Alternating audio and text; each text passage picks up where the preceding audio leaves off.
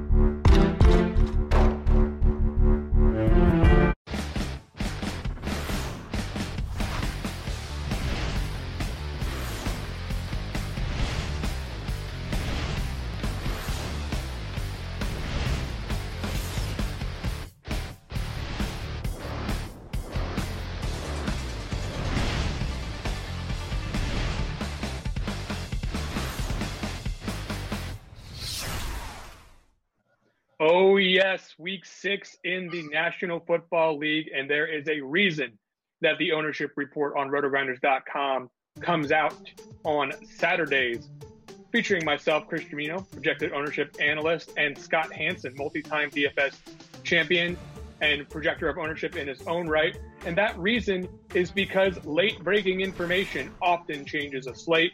When you are doing projected ownership and making projected ownership decisions, you want to act last with the most possible information.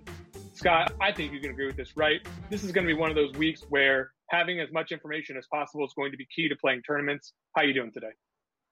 I'm doing pretty well. Yeah, it's definitely a week where there's a lot of injury news, easily the most of the year so far. And some of it is going to come in that second wave of games where we might not even know going into the morning or anything. So I think we might even go over a little bit of flex decision making today, because there's a number of options that you can use to kind of put yourself in a good position. Yeah, man, we're excited about it, though. There's lots of opportunity that's going to come from all this. Of course, shout out to all of you who may be listening or watching the ownership report for the first time. This is a show that we have normally behind our paywall, Roto Grinders, and we're really proud of the information that we produce each and every week here. But Scott, without further ado, let's break it down. Let's talk ownership for the week. Let's talk about the chalk at quarterback. Let's talk about Deshaun Watson, who I feel will benefit from a number of factors to be the highest owned quarterback on pretty much most sites. I think on Yahoo, you'll probably see maybe Kyler Murray because of his cheap price tag, rival Watson, and get up there a little bit. But otherwise, Watson's got very few check minuses against him, and I think the field will follow suit and roster him. What do you think? Yeah, I'm right there with you on both Watson and Mahomes, them totaling up around 30% of the QB ownership. The Vegas total, usually when there's one that's that much higher than everyone else, then there's just a ton of ownership on the game. Yeah, agree. So without any real reason to be skeptical, other than maybe the Chiefs being depleted with some injuries, you should probably be expecting a little bit of offense in that game, if not a lot, if you are a member of the field, and thus you will be clicking the button and owning Deshaun Watson and Patrick Mahomes. I can't really put too much of a case against it. I think if I was going to, maybe start coloring against Patrick Mahomes and the Chiefs, it would be because he's dealing with a minor injury There's some injuries on offense that are really hampering them. They probably won't have Tyreek Hill and Sammy Watkins, so you'd be looking at like Byron Pringle as their top option, other than Travis Kelce, of course. So I don't know. What do you think of the Chiefs this week? How are you dealing with them ownership wise? Are you going to be over or under the field on the Chiefs? I'm going to be under the field in most spots on that game, actually. And then there's just a couple that I'm going over. I actually have 0 of Mahomes and Watson this week. Yeah, that's probably a pretty hot take for most people, but I don't hate it at all. I actually like the under in that game a little bit, just because I do think the way that the Houston Texans are most likely to attack the Chiefs on defense is via the running game, and maybe there won't be quite as many plays in the game as most people expect from a pace perspective. But again, when you have two efficient quarterbacks, I wouldn't be surprised if you're 0% Watson and Mahomes absolutely burns you, and I think you'd agree. Yeah, it could. It very well could. It's one of those things where they're likely to do well. I know that. My hope is just that they're not the quarterbacks that break the slate and that you absolutely need them, and that someone else is. And I can still get some of the weapons and maybe the guys who go off the most, but pair them with a different quarterback and get ahead that way. So it's a way to get leverage on the field in some other spots. It's not the most comfortable thing, of course, but there's some other things in play for me too. I think that the Chiefs defense this year is a lot better than it was last year. So I don't think that they're as likely to have as many shootouts, and their weapons aren't as good right now. I think even if Tyreek Hill plays, I think he might be a little bit decoy status, not like 100% in the game plan. So I don't know how that's going to go, but if he doesn't play, then I'll definitely have to bump up my Pringle usage, because, just having any receiver who's going to be on the field all game with Patrick Mahomes at 3.5K is just kind of ridiculous. Yeah, probably a good time to mention a couple things about Patrick Mahomes. Number one, on Yahoo, he's $40, which is 20% of your salary cap, which will make his ownership a little bit lower, I think. Maybe people will try to jam him in with Pringle and a couple of other cheap guys that we'll have access to this week. But again, just noting the salary cap on that site being, such a high percentage for Mahomes, he might not be as popular on that site. And number two, probably a good time to mention that we're talking about tournaments, right? Like big field tournaments that we're trying to ship here with the way we're discussing these ownership percentages and how we're reacting. Obviously, Deshaun Watson, Patrick Mahomes, two of the best quarterbacks in the league, two of the best quarterbacks on the slate for sure. And you're going to like them in a vacuum. But when you're talking about trying to get to the top of tournaments, you're looking for an angle where you can feed all of your opponents. And if 30+% of the field has these two guys, I don't hate the take at all. Let's talk about Lamar Jackson, Matt Ryan, Kyler Murray as the next three high-owned guys. I think that constitutes the 5 highest-owned quarterbacks basically on every site this week. Do you have any particular affinity to any one of these guys, and do you agree with the projected ownership? Yeah, I'll be using some of each of them, I believe. Let's see. I'm not going to have Minshew this week, but yeah, all of Lamar Jackson, Matt Ryan, Kyler Murray, I like all of them. I've got Ryan at 10%. I've got Lamar at 8% and Kyler at 8% as well. I think Lamar might get a little bit lower than initially expected because I kind of think that Marquise Brown's going to end up sitting out.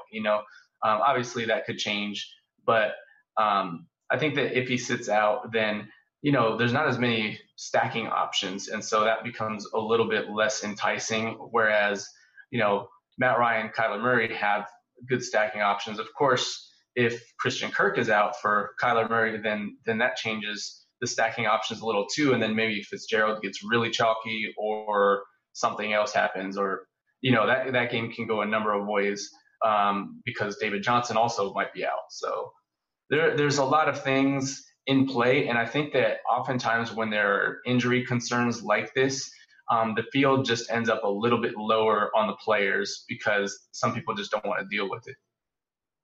Yeah, I think that's a fair statement. I do think that, Lamar Jackson from a projection standpoint looks really good. He's had a couple of big games this week, and we've seen already on numerous occasions, recency bias is not gone. Even though the field has gotten sharper, there's still a pretty large segment of the population that's out there. They can't forget what they saw most recently. And while Lamar Jackson had a bad week last week, I don't think those 5 touchdown games are out of their head just yet. So he'll definitely be among the most popular players. I agree with you. Marquise Brown will probably be out this week based on my assessment of the situation. Even if he's in, he could be limited to some degree.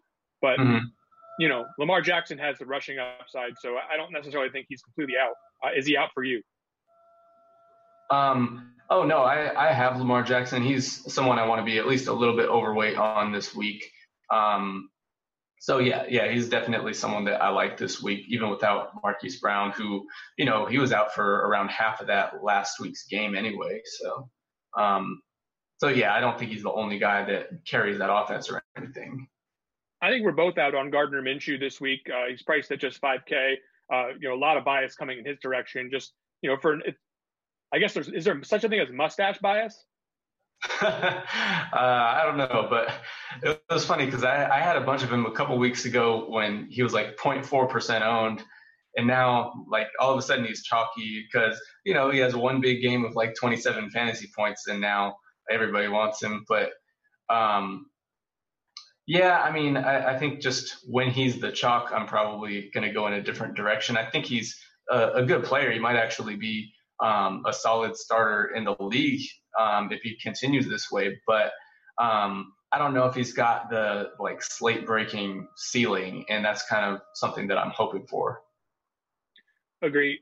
Kirk Cousins may have a slate breaking ceiling. Certainly the way to attack the Eagles defense, as you've probably heard a number of times at this point throughout this week, is via the air. They're one of the best teams against the run so far through 2019, and that was pretty much the case last year as well. So do you believe that the 5.2 Kirk Cousins on DraftKings, he's relatively cheap on other sites, 7K on FanDuel. Do you think that that's a guy who can reach his ceiling potential at relatively high ownership, probably 7-8% or something like that? Personally, I mean, I know he can get there. I think game flow has to go a certain way for it to happen. I think the Vikings have to be down. If the Vikings, or like a really close kind of shootout type game, but if the Vikings get a lead, they're taking the air out of the ball. And so I don't think that he's that likely to hit his ceiling. And, he's someone I'm not going to have any of this week. I worry too much about pass attempts. I think that too often he's held under 30 pass attempts, and it makes it a little bit difficult to hit that like 300 yards. You got to get, well over 10 yards per pass attempt if you're going to do that. And then, and then the touchdown upside becomes a little lower as well. Rounding out the chalkiest options, you've got Jared Goff, probably going to be the only other quarterback who's, any sizable amount over 5%. Other than that, I think everyone else is going to be pretty much a low-owned quarterback. So where are you at here with these chalky guys? Do you have a favorite among the chalk group that you're going to be the most overweight on? Matt Ryan, I say. Well, yeah, Matt Ryan, of the ones that are the highest percentage for sure. I like him and Kyler Murray, really. So I like that game. Both defenses are really bad. And both teams throw the ball so much. And, yeah, I mean, there's not really too much more to it than that. It's just that one's really enticing to me. And they're both actually priced really well, I think, too. Yeah, I think it's going to be important to get that Los Angeles Rams, San Francisco 49ers game right. I definitely see the range being fairly wide as far as how this game could go.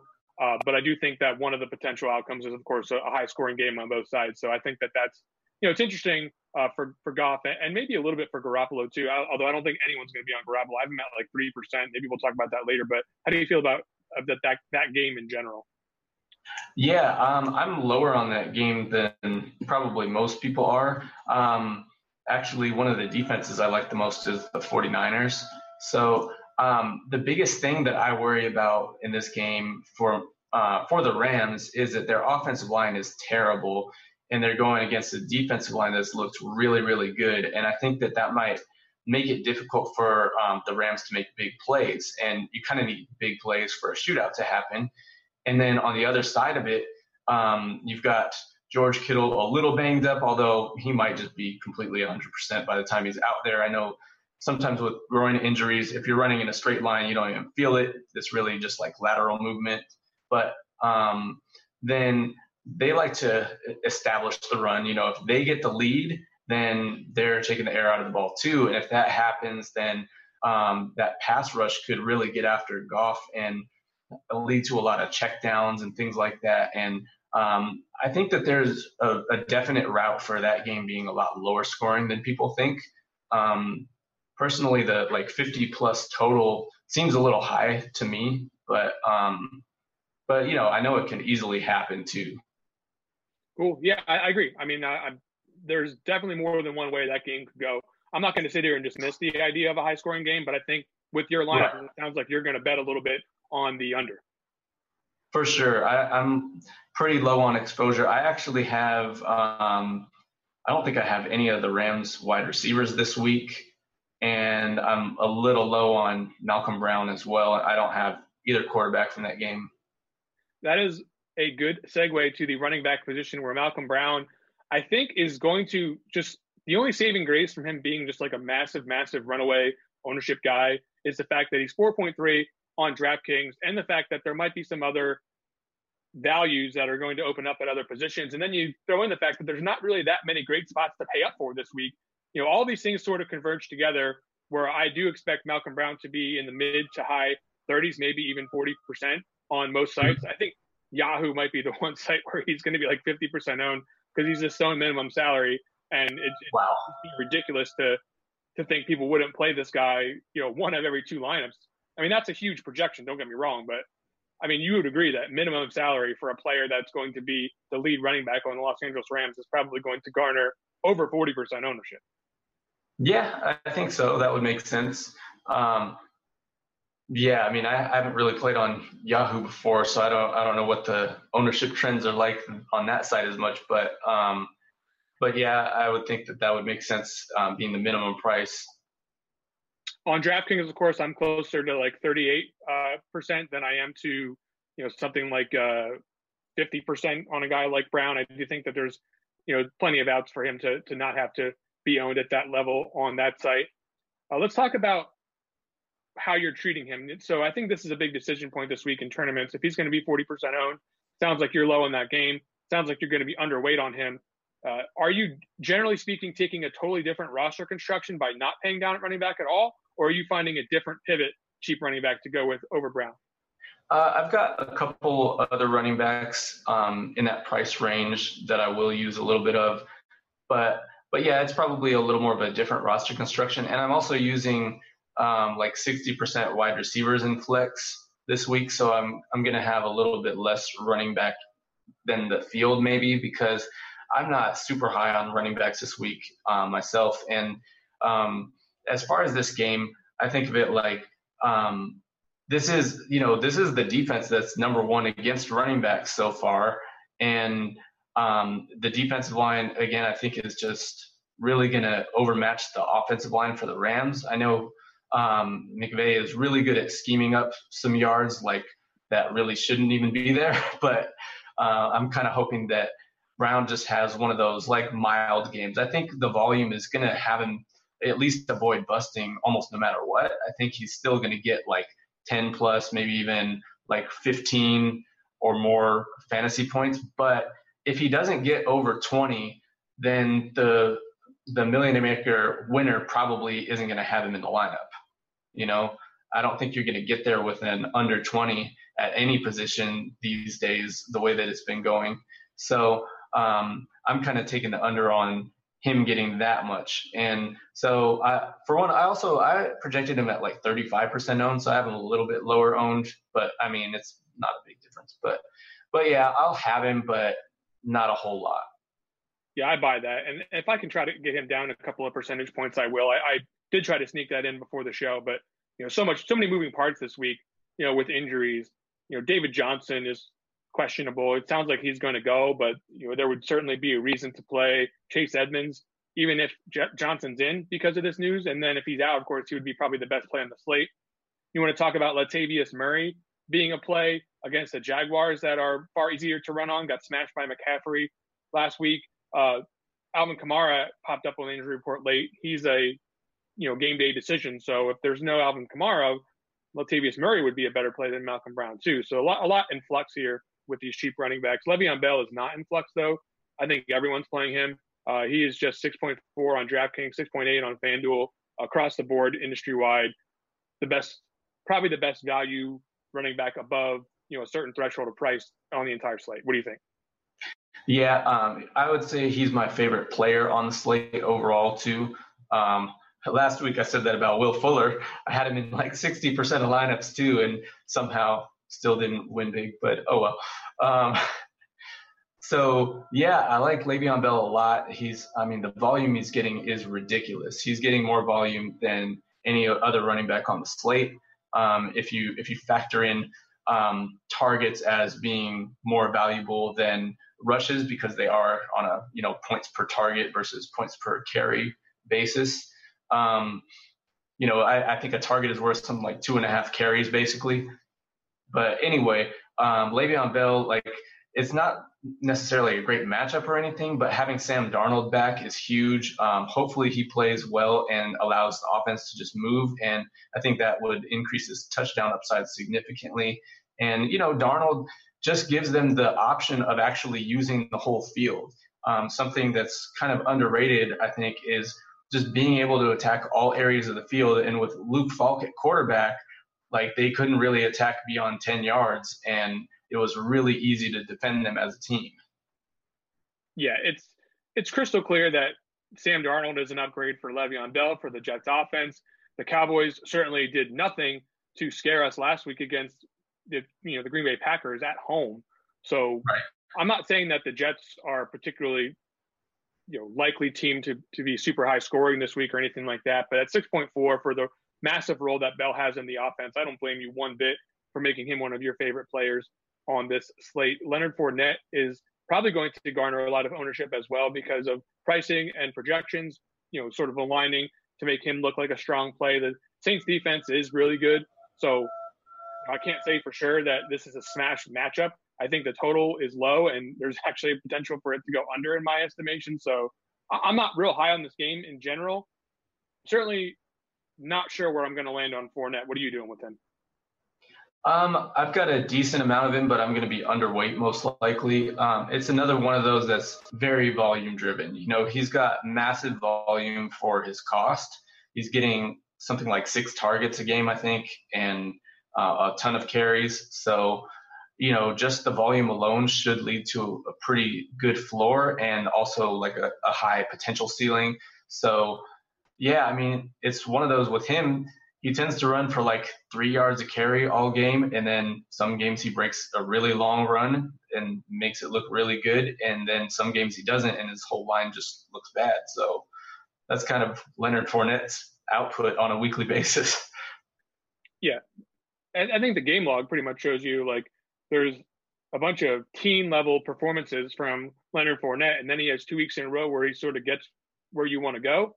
So I'm sort of going to lean in the direction of the teams this week as far as how he'll finish. It won't be like a terrifying performance, but I don't expect him to be the slate winner. I will play him some though, just in case, because I do think there is that potential. Pretty much anytime a running back is in that situation within his offense. Dalvin Cook has an amazing situation within his offense. You said that you're not on Kirk Cousins as much. Are you on Dalvin Cook? I'm on Dalvin Cook a decent amount, but I might be just kind of either on his ownership or slightly under. It's one of those where the matchup is terrible because, Philadelphia really, really prioritizes stopping the running game. And, it's going to be an interesting collision because Minnesota really prioritizes running at all costs, including winning games. So I'm not really sure how this one's going to go. I have Dalvin Cook with a pretty solid median projection. I think with him, it kind of comes down to does the offense actually function well and make good enough decisions to get them down the field, or are they going to go run, pass, and then 3 and out all game? So we'll see what happens, but I like Dalvin Cook a decent amount. He's someone I wouldn't want to have 0 of, but he's not my favorite running back on the slate or anything. Agree. I think he deserves to be treated in the same way as some of these other backs that we've had in previous years, like your David Johnson, Le'Veon Bell's a few years ago, your Christian McCaffrey's currently. I think he's sort of in that echelon of role within this offense. So I definitely would not want to fade him in full, but I'm not that excited about the matchup, so I probably won't hit the lock button this week. Yeah. Interesting stat on him. For one, he's only played 20 games in his whole career so far. It seems like he's been around for a while, but only 20 games, 10 home games, 10 road games, 8 touchdowns in home games, 3 touchdowns in road games. So, and they are at home this week. Are you on board with the level of ownership that I have for these top guys? I've got, 120% ownership on 4 different guys here at the top. That's not unusual for running back, but do you think that any of this needs to get spread further down, or does more of it actually need to come up top? What do you think? I mean, I've got it pretty similar, except I've got Dalvin Cook a little lower and Zeke a little higher. It could go either way, though. I think it's kind of tough on this week, but yeah, I've got Zeke a little bit higher. I've got him at like 19%, and then I've got Dalvin Cook at 15. So I have them kind of reversed, I guess. And let's talk about Zeke. We got to talk Zeke, because when I opened up the slate, there was nobody really to pay up for, and the way that I was doing ownership earlier in the week, it was just working out that Zeke was looking like a popular option. As the week went on, it became clear that the roster construction was not going to favor paying all the way up to 8,500 for Zeke, instead paying for wide receivers. So I kind of think Zeke's going to be pretty low owned this week. I wouldn't put him under 10%, but I don't think it's going to be tremendously higher than 10%. Like I would put a cap at like 16%. I would be surprised if it went any higher than that. Okay. Yeah. I mean, I guess I could get on board with that being the case. And if it is, then maybe that's a situation where I need to get more Zeke than I have, because this game sets up well for him. I was looking at, okay, so I know you're not big on this, but I'm huge on home road splits because they really have worked for me a lot in the past. And Zeke has like 20 touchdowns in 21 career road games, and he has like 18 and 24 home games. So, he gets significantly more touchdowns on the road, whereas Amari Cooper gets basically like 3/4 of his touchdowns at home and a quarter on the road, and busts almost every game at home, on the road for some reason. So, I think there's definitely a route. Dak Prescott has pretty wide home road splits as well, and in favor of home. And so them being on the road, they might kind of like ride Zeke, because they typically haven't had the most success in the passing game in the road or on the road. So yeah, I think that there's a definite route to him having a major big game. And it's very possible that he's like the running back you need on this slate. Yeah, I'll definitely be paying attention, but I don't have a lot of evidence that suggests he's going to be really popular this week. I just have, the projections they're okay, but they don't like necessarily demand that he's the highest owned guy. And there's certainly nobody in the industry that's getting on board with him as like a major optimal play in like your cash game type builds and your tournament builds. He's just sort of just laying there. I think you can build more attractive lineups based on game environments without going up to Zeke at 8,500. So I think you're probably going to see him in the low to mid teens. And that's, like you said, probably a good tournament play. I think a big reason is because he hasn't been getting the target volume that he was getting last year, and that makes his projections a lot worse. Mark Ingram, Nick Chubb, Chris Carson are 3 guys that have relatively similar profiles as backs. I think Chubb has the most passing game upside this week against the Seahawks. Mark Ingram has like no passing game upside.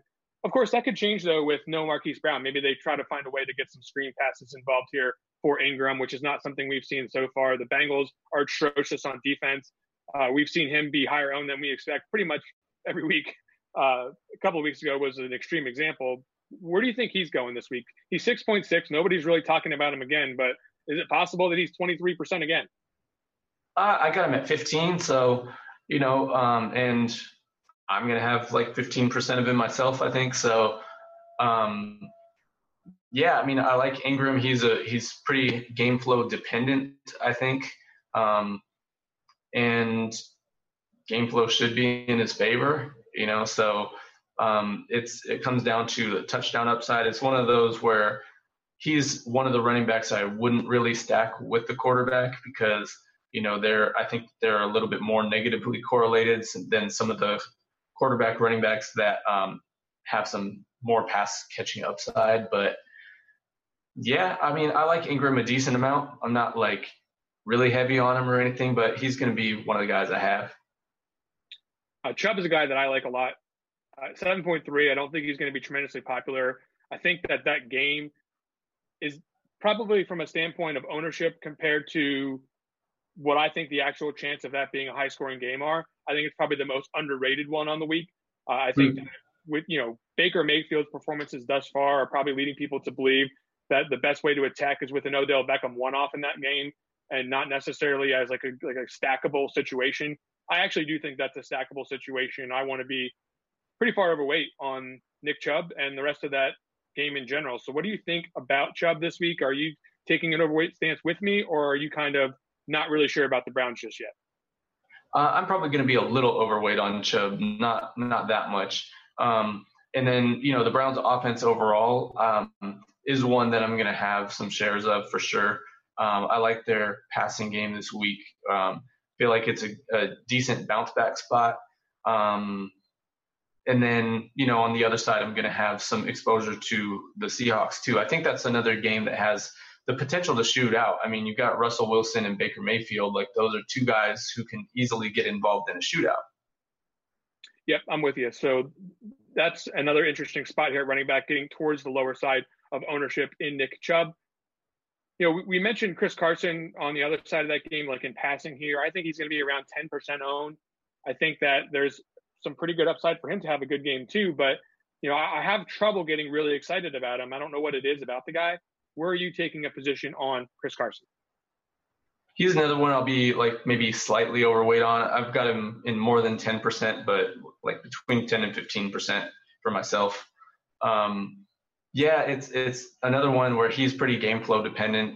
I think he might catch some passes, but to me, when Rashad Penny is out, that actually decreases Carson's upside. He might get more carries, but he gets less pass game work, I think. So I think Procise just takes on more of the pass game role, whereas Rashad Penny is more just like change of pace, and then Carson is in the pass game role a little more. Yeah, interesting. I haven't made a decision on Carson yet, but that's because, a guy like Damian Williams is 5.7 below him, and I definitely think he'll have a role in the pass game this week. He's one of my favorite Kansas City Chiefs, given the situation out there. We saw his role get restored to something close to what it was to start the season, the way we thought it was going to be last week. And I am hopeful that will continue with the situation with the receivers in this group. They don't have a lot of pass catchers. I believe Williams will have a prominent role in the pass game, and he has tremendous upside. I think he's one of my favorite tournament backs of the week. It makes sense. I mean, anytime you get the running back in a Mahomes offense, that's big. I think the one thing I'm a little nervous about with him is the chances that he loses playing time to McCoy just because of like poor play lately. Interesting. I can't really make any statements, or I don't want to guess what they're going to do. I only want to look at what they did do last week. And right. I'm just going, it's a tournament. I'm trying to shoot for the stars anyway. I don't want to live in fear of the situation not continuing with the pass game work for Williams. I just want to sort of follow some logic that they need help in the passing game, and that he will continue to get that work. We've seen him have explosive plays in the passing game in the past. For sure. I think that's the most attractive part about him as a running back out of the backfield. It's not just check down city. Kenyon Drake is 4.4. Talk about it. I mean, I don't really want to say too much about Kenyon Drake. I'm just sort of at a loss for words with the Dolphins, but I mean, the guy is 4.4 at this point, and this is the best matchup they have seen by far. Yeah, it's probably the best matchup they're going to see. He is someone I'll be overweight on. Yeah, I mean, he's sort of my, like it says there, he's sort of my pivot from Malcolm Brown, because, he has shown some upside in the past, and he has big play upside. And I think that defense is one that is capable of giving up big plays. And I don't think there are a whole lot of players on the Dolphins who are, big play guys, but the few that they do have, I'm going to have some exposure. Like, I have uncomfortable amounts of exposure to like the Dolphins and the Jets this week. It's kind of crazy. Yeah. So I think we'll stop there at running back. 8% is really the floor that we want to start talking about. Once we get below that, we're into low owned play territory. Later in the show, Scott and I will go through some plays that we like at low ownership at each position. And, this 8% level is pretty much where I think we should stop talking about a guy as like super, super low owned. There's always a chance Adrian Peterson gets into the double digits on ownership. I'm just going to say right now, he's got a coach who thinks that rushing attempts are more important than efficiency. I do not want to go on tilt live on the show right now when we've got a bigger audience this week. Nothing hurts me more than people wanting to play Adrian Peterson ever. I get what they're going for here with this run first mentality, but guess what happens if they run the ball all the time, Scott? First of all, the offense will suck for sure, and they won't get any production. And second of all, the clock's going to run, and the game's going to become completely ridiculously slow pace. He's not that cheap at 4.5. I mean, I'd rather lose than play Adrian Peterson. I've said it many times before, and I will continue to maintain that. I'm playing him. That's disgusting. All right, let's move on to the wide receiver. It's the Dolphins defense. I mean, if they're going to give him the ball like 20 times against the Dolphins defense, he had 3 pretty big games last season, and he might not have 3 big games this year. He might have 1 big game this year, and it might be this week. I will absolutely enjoy giving away every dollar this week if I do not, if I have Adrian Peterson at 0% and he's the guy I need, I will fist pump the idea of not having played him. Here's what I'm calling. He's going to prove his coach right by having 18 carries for 35 yards going into the fourth quarter, and then he's going to break an 80-yard touchdown and put him over 100. Oh my goodness! you have no idea what this house will look like if that happens. Furniture strewn about, like windows are going to be shattered, like the neighbors are going to call the police. Like it's just going to be brutal if that is the situation that transpires with Adrian Peterson. I absolutely dislike him as much as I could dislike any National Football League running back. Let's get into the receiver position where I have DeAndre Hopkins listed as the chalk on most sites. I think that that's fair. He's the popular pairing with Deshaun Watson. He is a tremendously high projected target share receiver. Nobody's buying into this 0 touchdown since week 1, 0 100-yard game since week 1 situation. Absolutely everyone is sharp enough to know that he's a phenomenal play. He will be in a ton of lineups.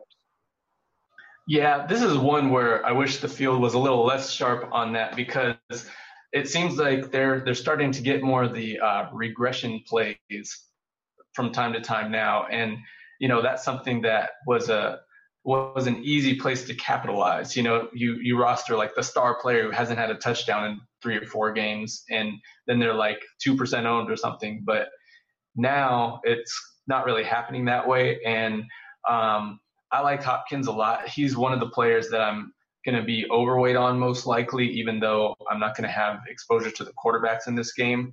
I don't always like going with high-priced chalk wide receivers, but he was my favorite wide receiver play, at least for the high-priced guys. And so it was just someone I couldn't fade. And I do have him projected a little lower than you. I just have him projected at like 23%. Maybe I'm being hopeful there. Also, I have Tyreek Hill in, though, so maybe that changes things a little bit too. So maybe it does go up to that level if he's out.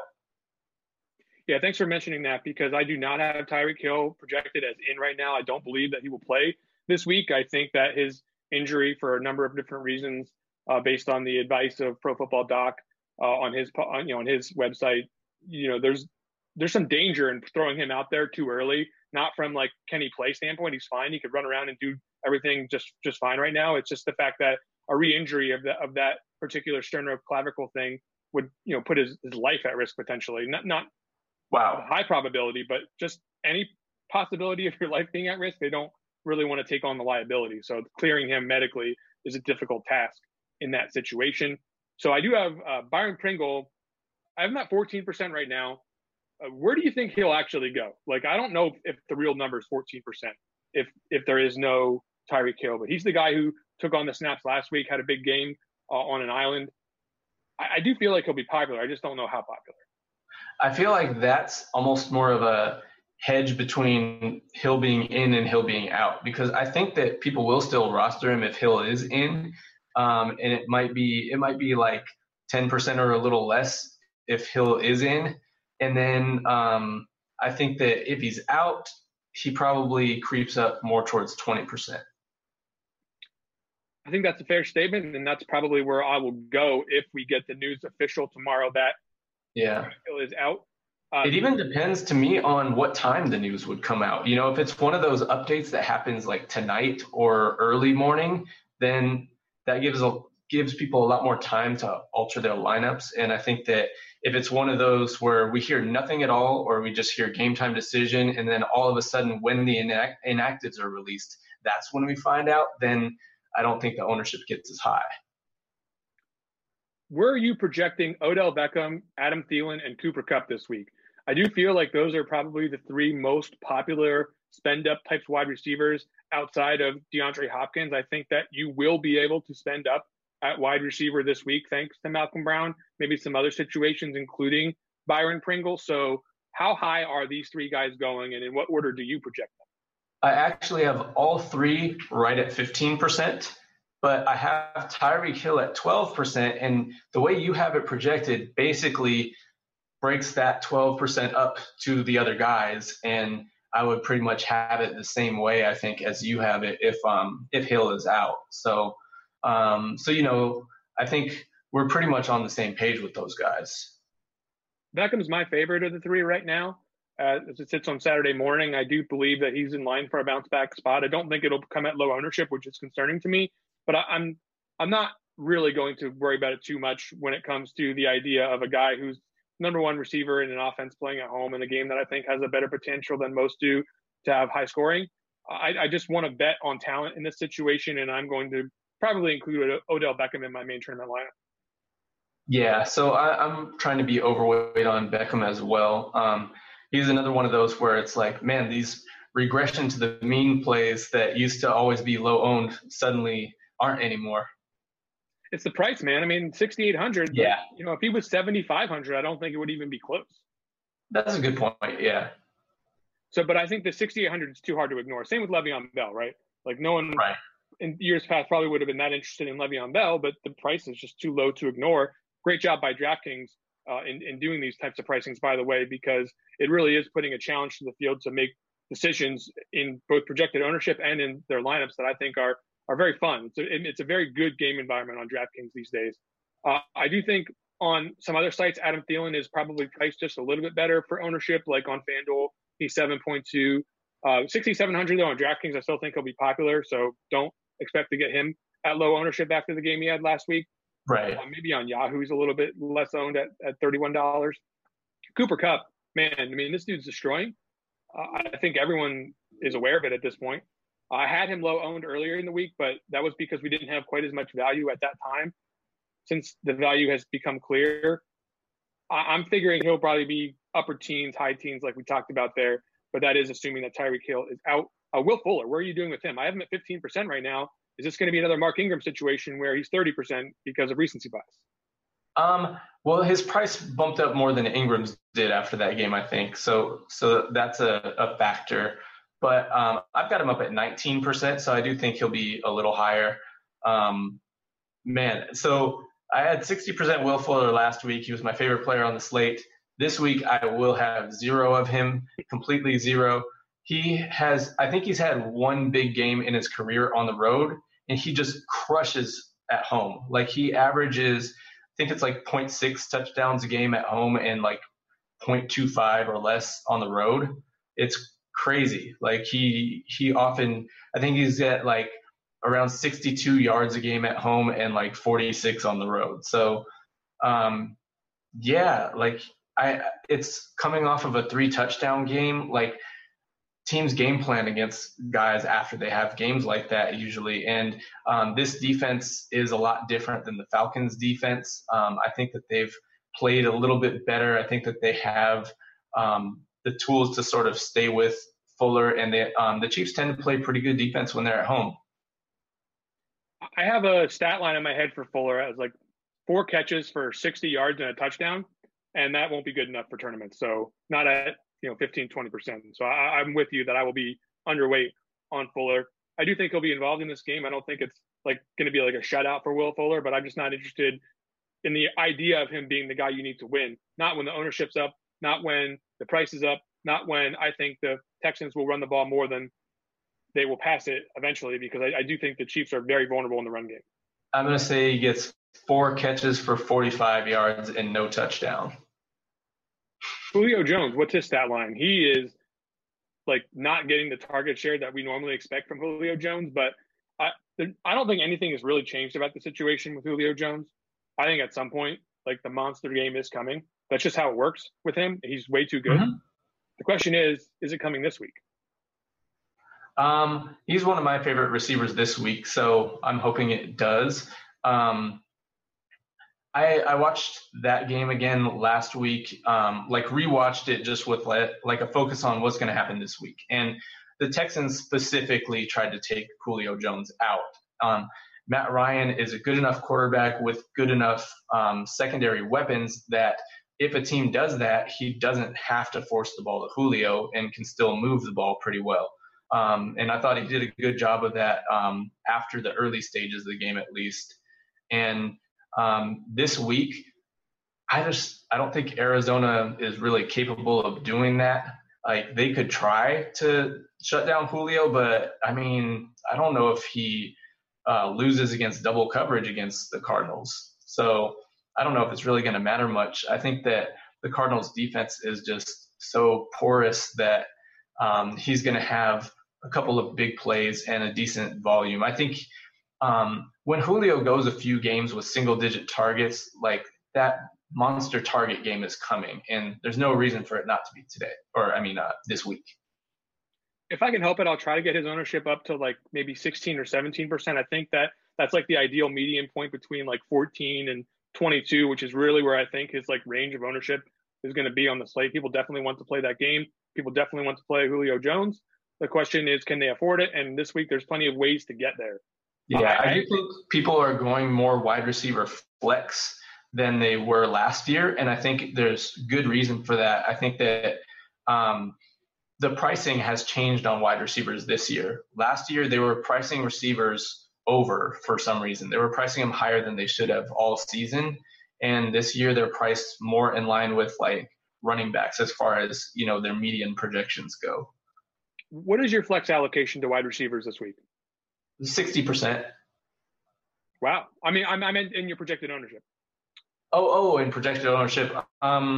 Let's see. It's probably more like 30% or so. Okay. That's right about where I'm at with that too. So probably a good time to little teaching moment about projected ownership, people. Like, you can't just project people in a vacuum. You have to abide by the rules of roster construction and the salary cap, right? Like, you can't just come up with random numbers as far as if you're doing projected ownership for yourself.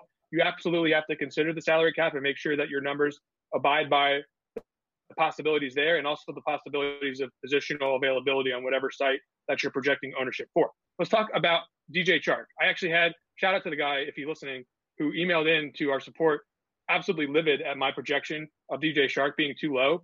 I agree with him, by the way. Like, earlier in the week, it was too low.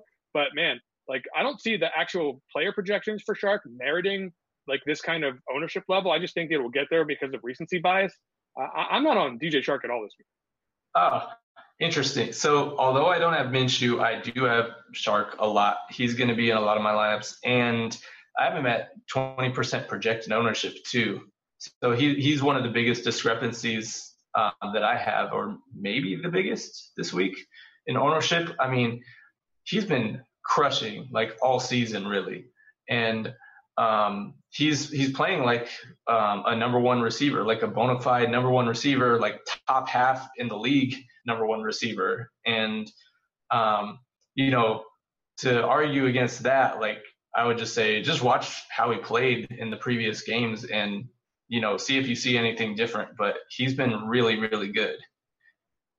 Yeah, and it's not about the quarterbacks for the Saints, believe me. Like, I don't think Marshawn Lattimore is good. I think he's good at pretty much covering one guy in the entire league, Mike Evans. Pretty much everyone else. That's true, right? Pretty much everyone else just gets like yardage and touchdowns against this guy, week in, week out. I mean, he's definitely not like a shutdown cornerback at this point. So it's not about the cornerback matchup here. I just think that the pace of this game and the potential for the Saints defensive line to dominate the Jaguars offensive line really scares me for the capabilities of any of these receivers in Jacksonville having a monster game. Price point's fine. Chark's been crushing. I'm not going to blame anyone for going there. I just don't think I'm going to go there. Yeah, to me, he's a misprice.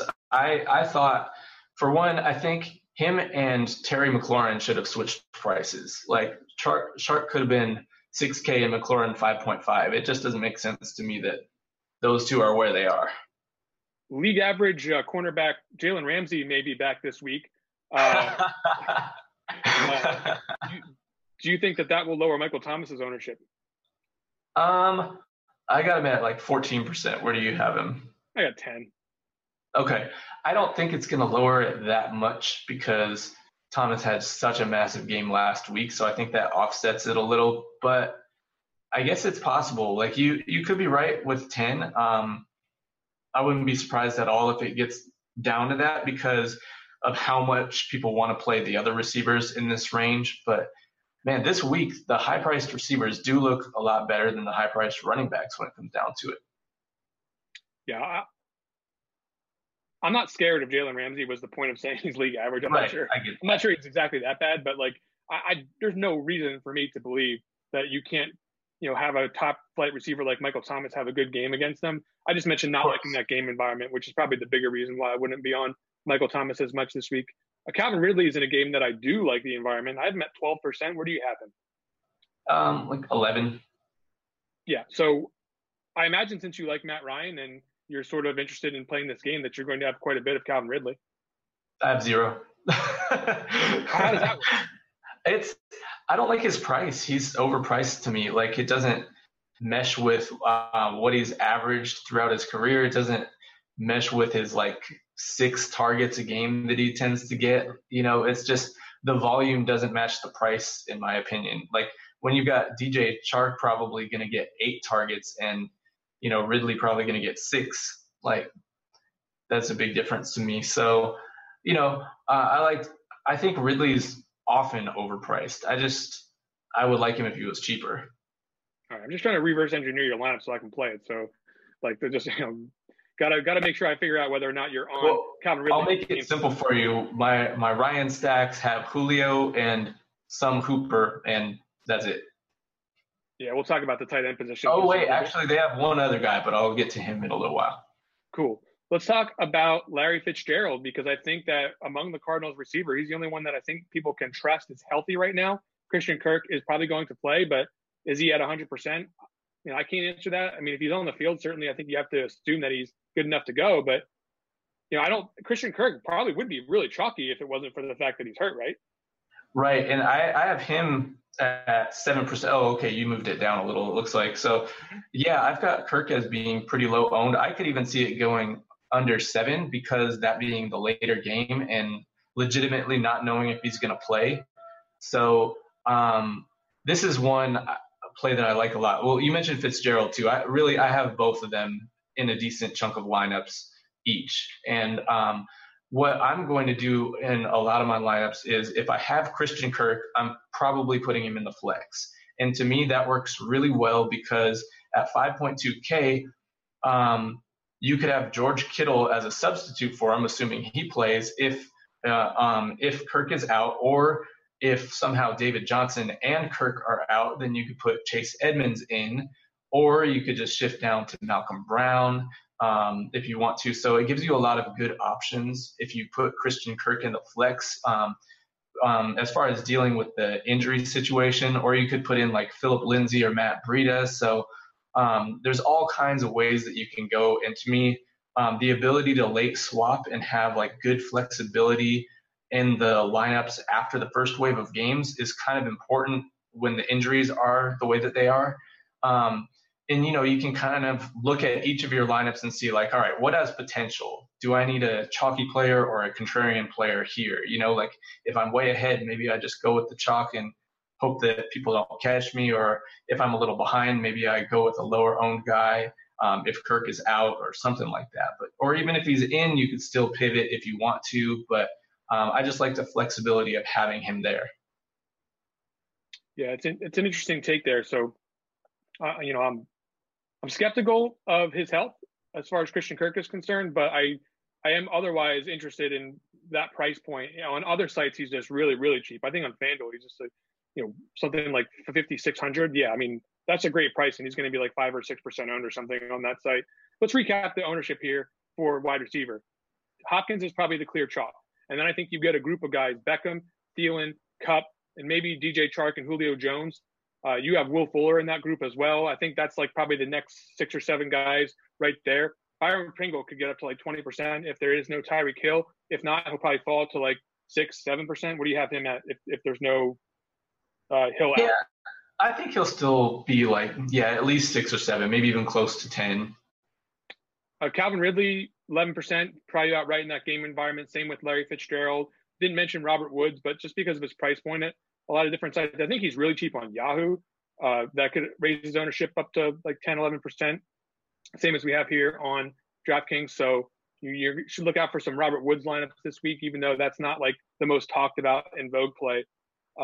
You have Michael Thomas higher than I do. I have 10%. You have 14%.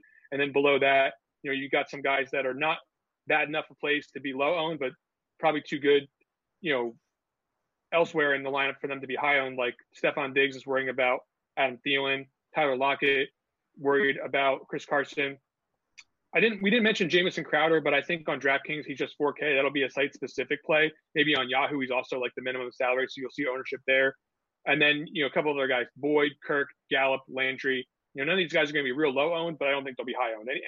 Anybody that I didn't mention there that you think will be higher owned? Let's see. Not really. I don't really have a chalky, cheap receiver this week. Let's move on then to the tight end position where it's just super easy. This will be like a 2-minute segment. Hooper is a complete stone chalk. Should be against the Arizona Cardinals. Travis Kelce will be able to be afforded more easily with some injury news in my current projections. So I think he'll creep up higher than I think most people thought he would have earlier in the week. Kittle experienced an injury yesterday at practice, which is going to drive his ownership down and Hooper's ownership up. And then, of course, with no Marquise Brown, you'll have Mark Andrews' ownership start to creep up because people will see that as the only truly viable stacking option with Lamar Jackson. And I don't think people are just automatically going to get off Lamar Jackson. Those 4 guys are going to have a massive percentage of tight end ownership. Disagree with me now. No, that's where I've got the ownership too. Let's see. Among those 4 in my projections, I've got them taking up like 79% of the ownership, just those 4 guys. I've got Andrews a little higher than you. I've got him at 18% because of assuming that Marquise Brown won't play. I think it changes if he does. Pretty much everyone else is going to be low owned, so I'm not even going to waste people's time. Bottom line is, I think most of the ownership is going to be here for good reason. Do you have a lot of ownership outside these 4 guys? Not really. There's only 6 tight ends that I'm using total. So yeah. If you're creative out there and you have a wild imagination, maybe you can envision somebody else besides these 4 guys and you get a huge ownership advantage. But unfortunately, the reason that they are getting all the ownership is because their opportunity projections are just through the roof compared to every other tight end. Let's get to the defense where I have some work to do. I mean, obviously with the news situation, there's going to be a lot of work to do on every ownership projection on every site up through lock tomorrow. But the defense in particular, I'm just like very confused about how this is going to go on DraftKings. I don't think it's crystal clear. The Ravens have the easiest call as far as matchup against the Cincinnati Bengals. Maybe with some of the savings, there'll be enough people that will gravitate toward there because it's safe, but they're still 4,100. That scares me. Which cheap defense is going to be the highest owned one? I'm really, really struggling with defense this week. Yeah, I have weird projections on defense. I think one that I have, or a couple that I have different than you. One, the Redskins, I think, are going to be higher owned. I've got them at 8%. That's a misclick on my part there. That'll get fixed in just a little bit. But yeah, I agree. And then I've got the 49ers at 8%, but I could be wrong on that. But we did see them destroy the Browns with their defense. And so, I think that because of the price and with Todd Gurley being out, I think some people, if they're not in the running backs don't matter group, then they might think that hurts the Rams offense a lot. But yeah, I mean, I've got so many defenses here in the like 4 to 8% range. That's where I've got a lot of them. And I don't really have any majorly chalky defense. I got the Titans at 8%. Yeah. So DraftKings is a little bit different. I think some other sites, it's pretty easy to see the Ravens being a higher owned defense on some other sites this week. They're not quite, price prohibitively on FanDuel. They're high, but it's not as hard to get there on that site. And it's definitely not as hard to get there on Yahoo where they're like $14 or something like that. So it's definitely a situation where I think people are going to be willing to attack the Cincinnati Bengals on some level. The Jets are 1,500 on DraftKings. I mean, I guess people are going to have to look at that, right? I mean, you can look at it. I'm telling you, people are going to do it. Consider it. It makes sense. There's a chance if they get a defensive touchdown. That's really all it comes down to, right? If they get a defensive touchdown, then they're a good value. And you pair them with Le'Veon Bell. It's a nice, really cheap stack for a defense and a running back. But I currently don't have it at all. I'm just not confident that they can stop the Cowboys offense. Yeah, I'm with you there. The Chiefs defense is also pretty cheap, and that game could certainly have some ways for them to come through at 2,500 on DraftKings. But my recommendation on defense is I'm going to spend a lot of time on defense tonight, and as the news breaks tomorrow, I'll definitely get a better sense of where the ownership's going to land there. But it's on DraftKings, it's a little bit of the Wild West right now. I'm not really sure where it's all going to shake out. There's just not a really, really, really clear spot. Yeah, I don't think there's a mega chalk type defense this week. Scott, it's time to talk about low-owned plays, and I think this is a really good week for it. But at the same time, I'm a little bit nervous about my picks because I'm going to be going in the face of some pretty clearly good plays at these positions, and I think that that's the risk anytime you go into the low-owned territory. I'm not trying to fill my entire lineup with low-owned plays. I'm just trying to find, one or two angles that can differentiate the good plays from the rest of my opponents. That's ultimately the way to get to the top of the tournament leaderboard, is to have intelligently differentiated lineups. Scott, who do you have as your low-owned quarterback? Don't pick mine, please. All right. There's a chance I do. We'll see what happens. But this is a guy I have in way too many lineups, most likely. But I have Sam Darnold. Is that yours? Yes, no? Didn't pick mine. Go ahead. Talk about Darnold. I have him like a 0.5% owned right now. Yeah, I put him at 2% owned. I think that some people use him because of the stackability. But yeah, it's one of those where more than anything, I'm hoping that he's just better in his second year. He showed some promise towards the end of last year. He's very cheap. He's got Le'Veon Bell. He's got Robbie Anderson and Jamison Crowder. I feel like they have some tools to be able to move the ball. And sometimes the Cowboys just don't show up all the way, and if maybe their offense does and their defense kind of keeps this game close or something. The Jets are at home, where Darnold, he's had like pretty big home road splits too. Like most of his touchdowns were at home last year. And I'm just hoping that they're able to keep this game close and that it's like a shootout or something, because if it is, his stacking options are very cheap, and it's very easy to bring back with Cowboys players as well. So I just like the roster construction with game stacks in this. Very interesting. I am picking a little bit less dangerous of a play, or maybe it's a more dangerous play depending on how you look at it. They've played this year. Baker Mayfield probably going to be. Yeah, that's what I thought you were going with. Yeah, of course. I mean, everyone's going to be on Odell, but for some reason, I don't think that that's going to be stacked with Mayfield and not going to be stacked with a Seahawks game stack. I don't believe that this is going to be one of the most stacked games. And for what it's worth, I think that the total probably, gets eclipsed here. I think that the Browns do bounce back, are able to put up a good showing at home. I don't necessarily believe that their draw of opponents has been incredible so far. I certainly think the 49ers, like you said, deserve more credit on defense than they've been given to date. And I also think that the quarterback can play a lot better than he's played. I don't know if the short week is going to affect them to the point where that's not possible in that period of time, but I do believe Baker is capable of high-level NFL quarterback play. He's certainly got some weaponry, and I do like Nick Chubb in the passing game a little bit as well. I do think that, this is a situation where, you could pair Baker with Nick Chubb in your DFS stacks. I'm interested in the Browns overall, and I'm definitely interested in Baker as a quarterback at low ownership. Nice. Yeah, I'm going to have some too. How about running back? What do you got there? All right. So this is one I like a decent amount this week. He's not super low owned necessarily, but maybe he gets lower than this. Devontae Freeman. So yeah, he's on my list. I think that's a really good one. So I watched the Cardinals and Bengals game, trying to look for like where the defensive holes were, and oh my gosh, the Cardinals were allowing like gaping holes up the middle against the Bengals' horrible offensive line, and Joe Mixon was just like crushing at the beginning, and then they just like stopped giving him the ball for whatever reason. But I think this is a definite opportunity for Freeman to break out and maybe break a big run or like a long touchdown or something. And his passing game usage has been really good lately. So he's got a little bit better of a total volume right now, and he's playing a very weak defense. I think this could be a game where he kind of breaks out of his funk. I share conviction with that one for me. I think that's really savvy. I think a couple of guys on our site are also, wanting to play Devonta Freeman in this game.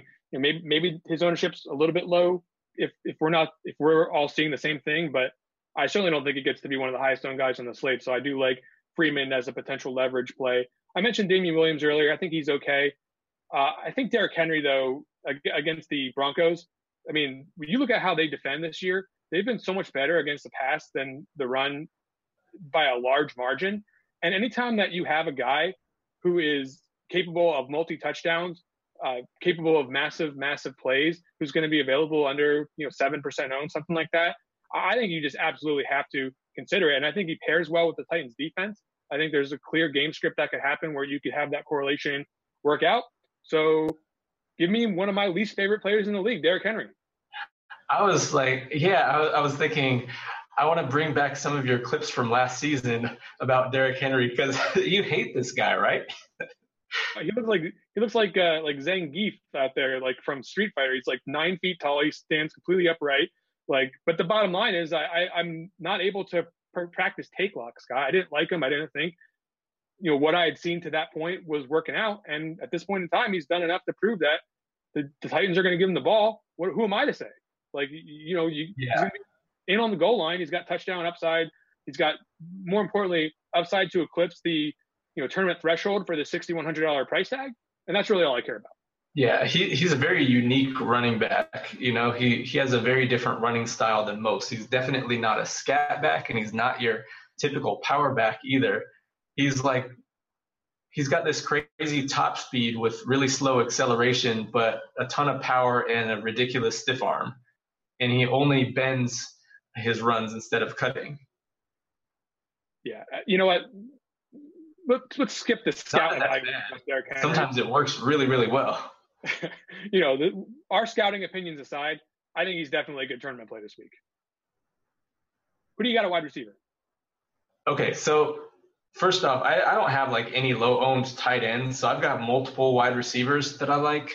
I'm gonna say, okay, the one that I like most is Robbie Anderson, and this is gonna make or break me this week, because I'm going to have him in a lot of lineups, and, looking at his picture doesn't make me that confident, but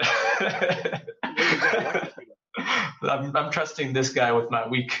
But, he's a deep threat, and they haven't been able to stretch the field because they haven't had a quarterback who could throw downfield. He is another guy with ridiculous home road splits. Like, all of his good games are at home, and I'm hoping that he's able to get past this Dallas secondary. It's not really a secondary that I'm thrilled about attacking. It's more of a price thing and just a player upside thing, because he's shown 30-plus DraftKings point upside in the past. I think you should definitely make all your decisions on tournament plays based on how their hair looks in the profile picture. You see a guy who makes questionable choices. I see a guy who's electric. He's been electrocuted. His hair's all over the place. I mean, certainly from an actual football analysis standpoint, everything you're saying makes sense. I mean, the Cowboys defense isn't the first place you would want to attack on most weeks, but if you're getting it a total cheap stack at 1% for the quarterback and under 6% for the wide receiver, I think it makes all the sense in the world from a game theory standpoint. From an actual football analysis standpoint, it's scary, but I get it. Yeah. Wide receivers, let's see here. Well,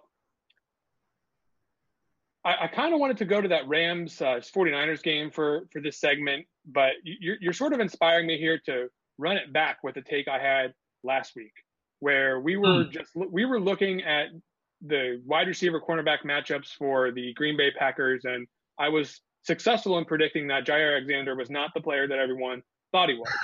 I think he's still a fine cornerback. He did get completely dusted by Amari Cooper last week, but boy, Michael Gallup is for real. Like, this dude just looks incredible out there. I have him at like 8% ownership because I think it's common enough out there, the thought process that, you know, he can be an explosive wide receiver in this league amongst sharper people. I think his ownership will start to creep a little bit, but still, for what he can do against this defense, especially if you're thinking that this is going to be like a game where the Jets can do something on offense, you just need to be absolutely all over Michael Gallup. I mean, this guy can fly. He's got big play capability, and the touchdown equity is through the roof. So nobody could have watched that game last week, what Amari Cooper did, no defensive coordinator, and decide to leave him alone. There's going to be a baby in the background for a little bit because we're going a little over. Anyway, continue. I like Gallup.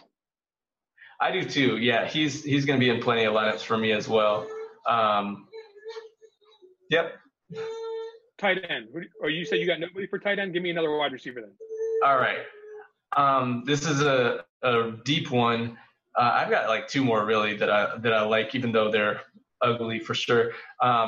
Miles Boykin, if assuming that Hollywood Brown is out, he's only 3.5K. I mean, the athletic profile is off the charts. So if you like Marquise Brown because of the deep threat, I mean, Miles Boykin's got the deep threat ability too. It's just a matter of you're taking some risk on, is the target volume going to be there, you know? And so for me, if Brown plays, then this play is completely out because I don't think Boykin's going to get the snap volume in order to hit. But if Brown's out, then I do like Boykin because he should be starting in 3 wide sets. And I think that he'll have some target upside because Seth Roberts, one of the other guys in 3 wide sets, has played a ton of snaps this year and has barely gotten any targets. So it's not really a direction that Lamar Jackson's been looking.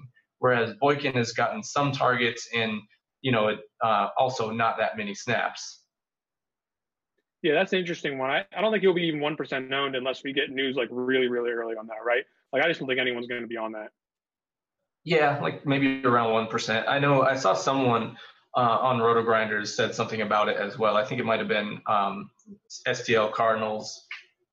Yep, it makes sense though. So I'm certainly on team Miles Boykin. Got him in way too many best ball leagues, so hopefully that actually starts to transpire.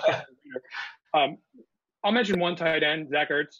I mean, the guy's going to be like 8% owned, and by comparison to the other top flight tight ends, his target share isn't going down. So it's just a matter of, do you believe that he can outscore these 4 guys better than his projected ownership is implying? I think it's worth taking a couple of shots on. I'm not going to be heavily exposed, but I certainly think it's probably one of the better low-owned tight end plays on the week.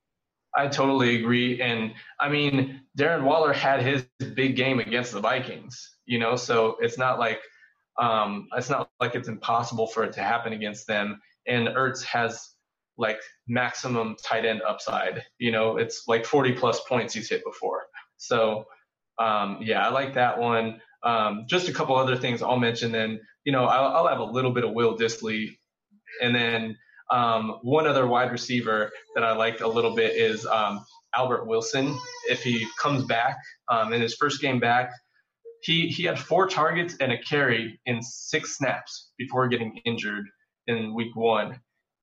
So, you know, if he plays, maybe it's a guy who gets used quite a bit, and he's going to be super low owned as well. He is explosive, and, you know, the rest of the team kind of isn't. So it's a weird matchup. It's a weird week. And what if that Dolphins-Redskins game is the shootout of the week, you know? Oh, God.